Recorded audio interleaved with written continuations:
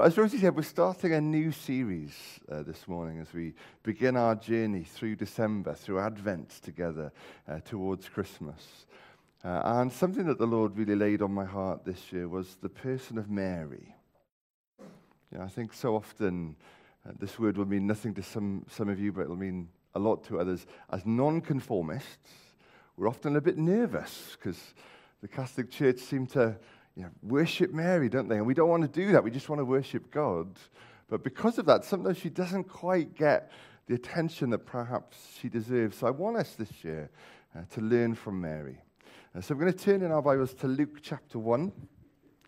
Luke chapter 1. I'm going to start reading at verse 26.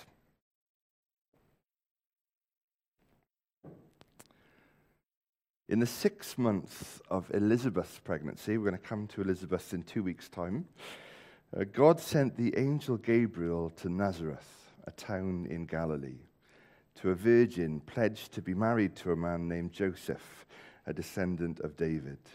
The virgin's name was Mary. The angel went to her and said, "Greetings, you who are highly favored, the Lord is with you." Mary was greatly troubled at his words and wondered what kind of greeting this might be. But the angel said to her, "Do not be afraid, Mary. You have found favor with God. You will conceive and give birth to a son, and you are to call him Jesus. He will be great and will be called the Son of the Most High. The Lord God will give him the throne of his father David, and he will reign over Jacob's descendants forever. His kingdom will never end." "How will this be?" Mary asked the angel, "since I am a virgin?" The angel answered, "The Holy Spirit will come upon you, and the power of the Most High will overshadow you. So the Holy One to be born will be called the Son of God. Even Elizabeth, your relative, is going to have a child in her old age, and she who was unable to conceive is in her 6th month, for no word from God will ever fail." "I am the Lord's servant," Mary answered. "May your word to me be fulfilled." And then the angel left her. Should we pray together for just a moment? Father God, we confess to you today that this is a very similar, familiar moment for us. For a lot of us, we've heard this story so many times. And yet, Lord, as we stand in awe before you today, we recognize again the wonder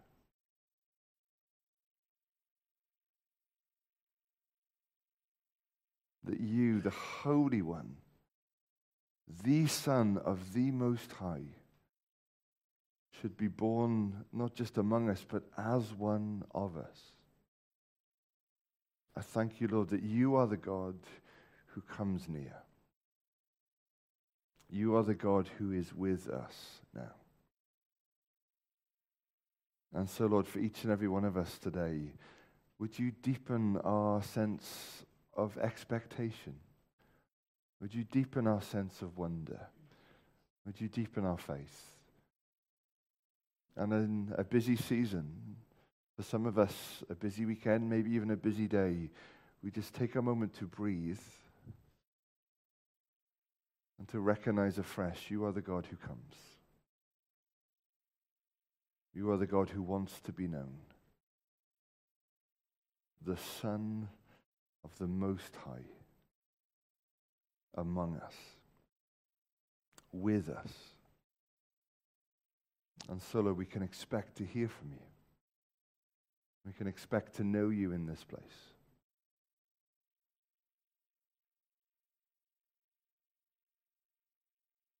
Lord, for some of us, that might mean breathing out years of a lack of expectation, or a lack of listening, or a lack of looking. But Lord, as we begin this journey together, help us to breathe in afresh the hope and the wonder, the expectation and the faith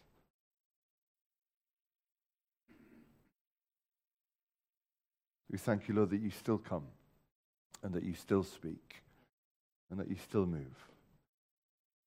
So we invite you today, here in this place, into our hearts and lives. Would you speak afresh? And might we breathe you in? Might we know you here? In Jesus' name, amen. So what to expect when you're expecting? When I first started training for ministry, I went up to Spurgeon's College in London and met a whole bunch of fascinating people there, ministerial kind of student types and academic types, and people from the college as well. And one couple that myself and Amy got close to from the college was actually the chef. No surprise that I should get close to the chef, and his wife who worked in the reception there. And they were just this gorgeous couple. They were just so much fun. They were so welcoming. I remember one day, actually, when he led college prayers, absolutely brilliant. Just this very real person, very real heart for God. And we got very fond of them. One time when we were up there, they were telling us of one thing that they'd like to do when they first got together. Didn't have a lot of money. And so what they used to do on dates was to go to IKEA, and to buy IKEA hot dogs. This guy's a chef, so obviously IKEA hot dogs are a higher standard than I thought, and an IKEA ice cream. And then they used to go to the car park at IKEA and sit and watch people coming out of IKEA with boxes that they just bought for their home, desperately trying to fit them into cars which are far too small for the boxes that they've just bought, and kind of laughing as people drive off at 2 miles an hour with their boot open and with their head down because something's resting over their head. And it's true, isn't it? Sometimes in life we can think we've got more capacity than we've actually got. And sometimes you can be given something and just think, now where am I going to put that? How do I carry that? How do I take that home? How do I live with that? And then in some ways, that's the question I want us to come to as we come to this person of Mary this morning, and as we come to this season. Mary in this passage is given a huge calling, a huge vision now for the rest of her life. We don't know much about her. Luke introduces us to her in 3 ways. He tells us that she's young, he tells us her name, and he tells us that she's unmarried, that she's a virgin. So effectively we know her name, age, and relationship status. That's all we know about this person. Nothing before. Of course, we learn a lot about her through the coming and the life and the ministry of Jesus. But as far as we know, we're given no other indication this is an ordinary person. Could have been anyone. And the angel comes to her. Suddenly. Again, we're given no details about where it was. Interestingly, in this same chapter, there's an old priest who is in the temple, which is kind of the place you'd expect to meet an angel, right? Kind of the kind of person you'd expect. If anyone was going to have a chat with an angel, well, of course, a priest in the temple was going to. But this is a young, unmarried woman, as far as we know, on her own, as far as we know, in an ordinary place. And God sends to her the angel Gabriel. So suddenly her normal, everyday life is interrupted with this spiritual presence, this spiritual being. He says, "Greetings, you who are highly favored. The Lord is with you." And Luke records for us her reaction to that. Sorry, this is slowed down. Could you push it on? And one more for me, please. Luke records for us her reaction. Now, again, some of us will have heard these words in carol concerts, nativity plays, churches a lot, and it's a kind of a nice, neat, tidied up version of her reaction. Luke says, Mary was greatly troubled by his words and wondered what kind of greeting this might be. If you know much about the Greek language, just a glance at those words tells you that's probably not what's going on. So the words greatly troubled. The word troubled here means literally to be shaken, You may have heard people use the phrase, as something troubled the waters, as something stirred up the waters. There is this agitation within her. Something has been shaken up, and not just a little bit. She's greatly agitated by this. The first thing she feels is fear. What to expect when you're expecting? Or fear, for one. And then this word, which interestingly in the Greek starts with the same first three letters. And she pondered. Now, again, this does not mean to sit there and scratch your chin and wonder, kind of what's going on. It means to be thrown back and forth between two realities. And you could land on anyone. She's been thrown into inner turmoil emotionally and intellectually. Her mind and her heart is shaken by this. She's confused by this moment. What to expect when you're expecting fear and confusion. And so the angel speaks into this moment and says, do not be afraid. How many times do we hear angels say that to people? Do not be afraid. Kind of makes me think about if you were trying to, rescue a tiny animal who was petrified by this big human coming towards. Don't be afraid. Yes, I'm more powerful. Yes, I'm bigger, but I'm not here to harm you. Don't be afraid. You have found favor with God. And then if she wasn't as fearful enough or confused enough, these words begin to flow direct from the throne, direct from heaven. You're going to conceive, give birth to a son. And not just another life, not just another person. He will be great. A word that is used of no human being anywhere in the scriptures. This is a divine word. This is a worship word. He will be great and will be called the Son of the Most High. If these words are meant to comfort Mary, I'm not sure they would. Confusion and fear. You're going to give him the name Jesus. He will sit on the throne of his father David and reign over their descendants forever. His kingdom will never end. The Holy One to be born will be called the Son of God. That's why there's no earthly father. And of course, for Mary, like for all of us, the mind is spinning. The spirit is searching for somewhere to land. And she asks, how will this be? Mary asks the angel. So there's fear, there's confusion, and now there are questions as well. How is this going to happen? And Mary's first reaction is, I can't possibly do this.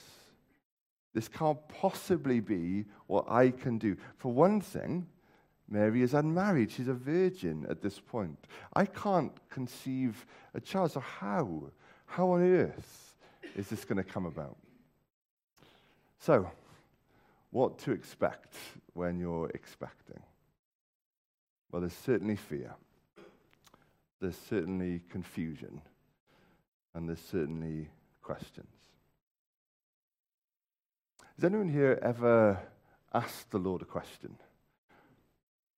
Ever asked why something is happening or what they should do about a certain scenario? Just come to the Lord with that huge sense of, I just need to know what to do.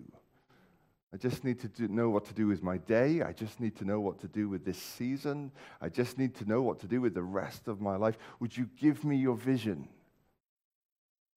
That's a dangerous question to ask. Because very often there's more questions, and there's more confusion, and there's more fear. If you really want to know what the Lord is saying, if you really want to know what to expect when you're expecting God, then these three things are perfectly normal. How many people does the Lord come to in the scriptures and greet them in some way, whether it's by an angel or a burning bush or his presence or in any kind of way, and say to them, what I'd really love you to do is carry on the trajectory that you're on for the rest of your life. Don't change a thing. I've yet to discover that chapter and verse. It's very often what I'd like him to say to me, but I've yet to discover that. being overwhelmed by what the Lord is calling us into is actually perfectly normal. I wonder how many people, when the Lord has spoken and called and breathed a promise into a situation, have thought, I can't do that. We sometimes pray for peace about something, don't we? Sometimes peace doesn't lie this side of obedience. Sometimes it lies the other side of obedience. Sometimes we wait for some sort of nice, neat, packaged feeling, which isn't going to come here, and that's the whole point.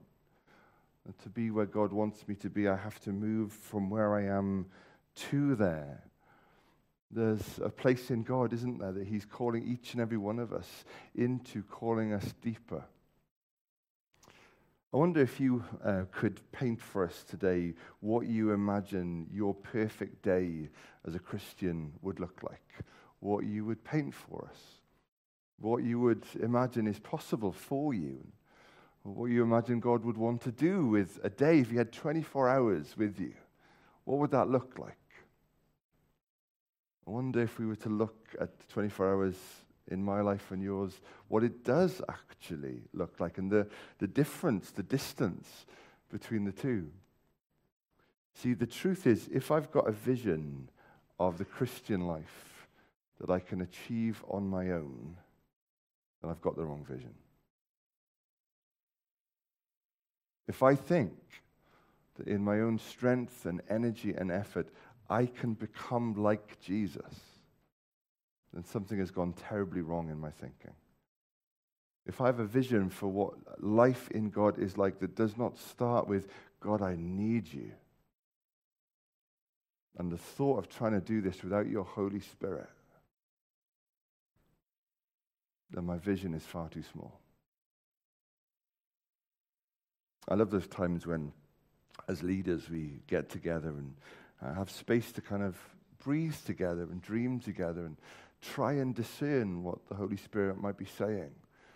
And then, of course, at some point we have to weigh those, don't we, against trying to discern what is right. And we often try and look at budgets and resources and timescales and staff and all those kind of things and weigh the two things up together. And usually there's this sort of filtering process where something that was this becomes something that was this. And we do that all the time with God, don't we? I have decided to follow Jesus. No turning back. And then 20 years down the line, we look at what that's become and wonder, I don't think that's what I intended. I don't think that's what I sang. When I'm on a long journey driving somewhere, I always get a little bit envious of those people that have cruise control in their car and can take their foot off the pedal, especially now that we're all learning to drive at 20 miles an hour-ish at the moment. Cruise control would be great. And it's so easy, isn't it, in the Christian life, to take our foot off the pedal with God. It can happen for all kinds of reasons. He didn't quite do what I thought he was going to do, so I'm going to stop asking for that in the same way. Things didn't quite turn out the way I thought they would, and so we'll just steer in a different direction. It can become so easy, can't it, to live this Christian life and kind of call in on God from time to time, but most of it we can get on with quite happily on our own. I remember a couple of years ago being quite struck when somebody asked the question, if the Holy Spirit was to leave the church, how much could carry on without any sense of his presence or power or anointing? Fear, confusion, questions are not just normal, they're necessary. So often God calls us out of ourselves and into the new. I remember a number of years ago, there was a song by Natalie Grant called Held. It was a very powerful song that was actually, the lyrics were written by someone she'd known who'd lost a baby at 2 months old. And some people here might know the pain and the agony of that. And the song doesn't try to tidy any of that up. It doesn't try to make it okay or make it nice and neat. It deals with the hurt of that and the pain of that. And then in the chorus, there is this moment where she sings, and this is what it feels like to be held. When the sacred is torn from your life and you survive, this is what it's like to be loved and to know that the promise was when everything falls, you'll be held. As I was reading this passage again this morning and thinking about what it is to expect from God, to dream in God, to seek to grow and to go for God with fear and confusion and questions, there's one little phrase that is so easy to miss as you read through this passage. The angel comes to her and says, "Greetings, you who are highly favored, the Lord is with you." So yes, there's fear, but there's also the Lord's presence. Yes, there's confusion, but there's also God himself. Yes, there are questions. I'm not sure that the angel here particularly answers Mary's question in any sort of meaningful way, except that the Holy Spirit's going to do this. But the Lord is with you. There's a lovely phrase that this angel uses: the power of the Most High will overshadow you. It's a word that's used in the Hebrew in the Old Testament for those angels on the Ark of the Covenant that cast their wings of gold over the Ark, the presence of God covering something. It can literally mean a shadow that's cast somewhere, or it can mean to be enveloped by a cloud. The power of the Most High will overshadow you, Mary, will envelop you, will cover you. Yes, there'll be fear. Yes, there'll be confusion. Yes, there'll be questions. The angel doesn't do anything. It strikes me as so, interesting that the angel does nothing to warn Mary. Joseph's going to struggle to believe this. And then there's going to be a census, and you're going to have to get up and go. Oh, and then, by the way, King Herod's not going to be thrilled that your child's been born, and you're going to have to go and hide in Egypt for a couple of years. Doesn't do anything to warn her about any of that. But what he does say is the power of the Most High will overshadow you. God's presence will be with you. And it's interesting, isn't it, how often when we come up against situations where there's struggle or frustration or difficulty or limitation, suddenly that place that we're going to seems shaken. We ask the question, God, did you really call me into that? God, are you really saying this? Sometimes we can ask the Lord all kinds of questions, but sometimes answers are overrated versus the Lord is with you. There's been so many times when I've been asking the Lord for something, or asking the Lord something, or seeking freedom in something. And there are those times, aren't there, where we come into church and we're just heavy. There's just that sense of heaviness, or inside us there's just that sense of brokenness, like something that used to work isn't working anymore, or something that we used to feel we don't feel anymore. And then as we worship together, there's something.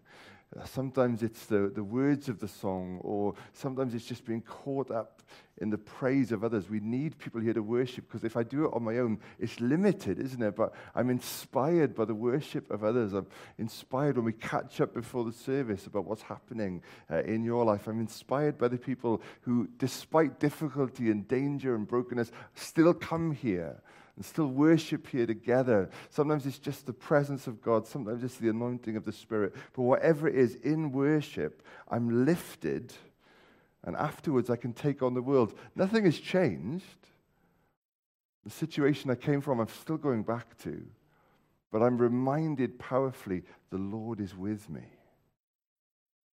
And I can take that on now because the Lord is with me. Sometimes it's about knowing who's with us. So what to expect when we're expecting? Well, sometimes you have to expect fear. Sometimes you have to expect confusion. Sometimes you have to expect confusion. but you can always expect that the Lord will be with you. And sometimes there's nothing that unlocks that experience of his presence like obedience. Simply doing what he tells you to do just unlocks that awareness of his experience. I want us to have time to pray into this together before we come to the Lord's table this morning. But before we do, there's just one thing that struck me this morning as I was looking at this passage. I love the original language. I love to study the original language. And there's a word that keeps coming up in this passage that we kind of lose in our English translation. It's the word grace. The word grace. So when the angel says to her, greetings, literally in the Greek, he's saying grace to you. Isn't that a great way to sort of say hello and hi this morning to someone? Grace to you. The angel here is gracing Mary. And then he says, you who are highly favored. And again, the word favor means to be graced by God. The grace of God is upon you. So instantly, in this first sentence, the angel has said, grace, you who are graced. Then later on he says, do not be afraid, you have found favor with God. That means to discover, to enjoy grace. And so in this passage alone, there are 3 times when the message from heaven is grace, oh yeah, grace, and don't forget grace. Instantly, Mary is troubled by her reaction to the angel. It's overwhelming on all kinds of levels for her, physically, emotionally, spiritually. It's too much. And so then he says again, grace. And I wonder how often we're troubled in our lives because we fail to recognize the grace of God. I love that old hymn, all the way my Savior leads me, by his guiding hand I'm led. He says he gives me grace for every trial. We'd love him to give us victory in every trial, but he gives us grace for every trial. And I wonder today if we just need to pause, maybe for some of us here, just for grace to catch up with us. Just to recognize grace. So would you bow your heads with me this morning, and let's just bring our hearts to God today.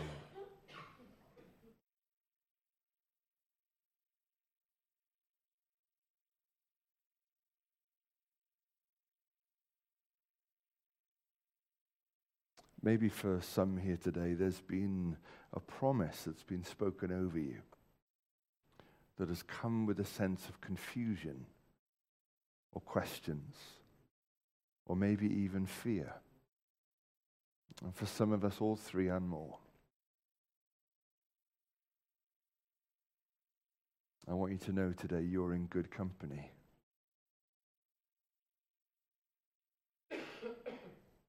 And that heaven comes to speak grace over our fears, into our confusion, and through our questions.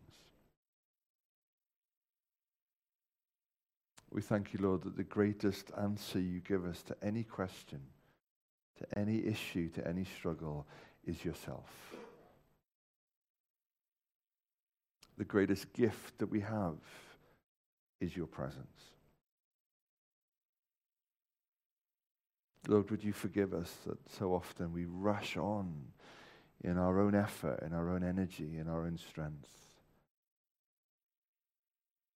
Would you forgive us those times when we've taken our foot off the pedal, Lord, and just cruised our relationship with you? Would you bring us, Lord, each and every one of us, to that place where we just recognize afresh our need of you?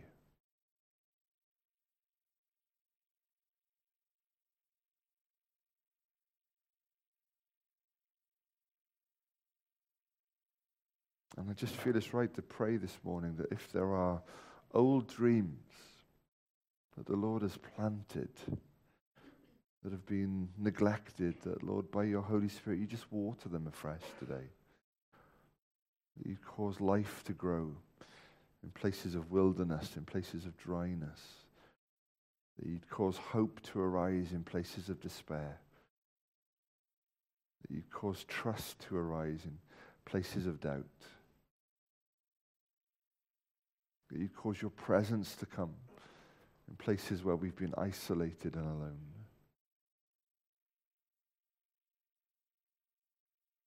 And that you'd lead us as a church together, and each and every one of us, into a place of expectation.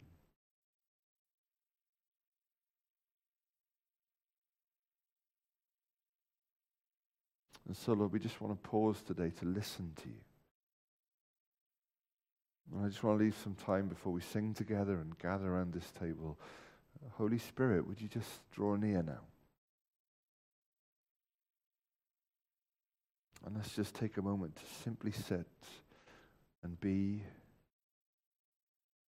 and welcome his presence. Welcome his grace. And seek to listen to his voice.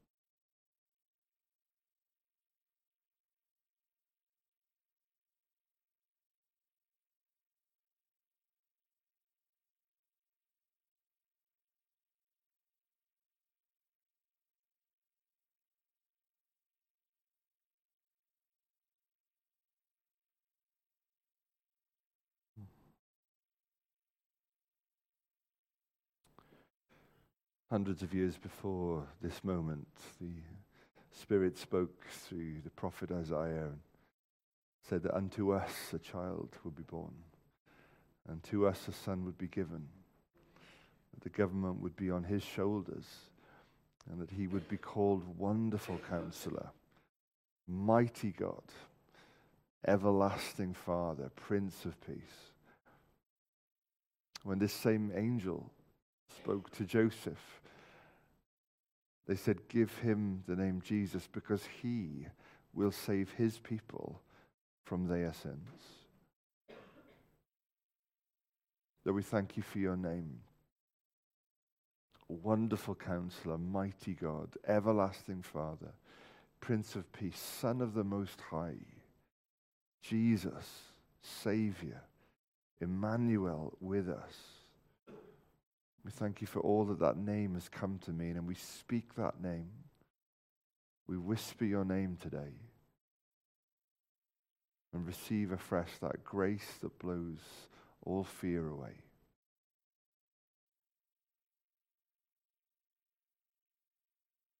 Worship you, Jesus, our Emmanuel, our Savior. Let's stand together.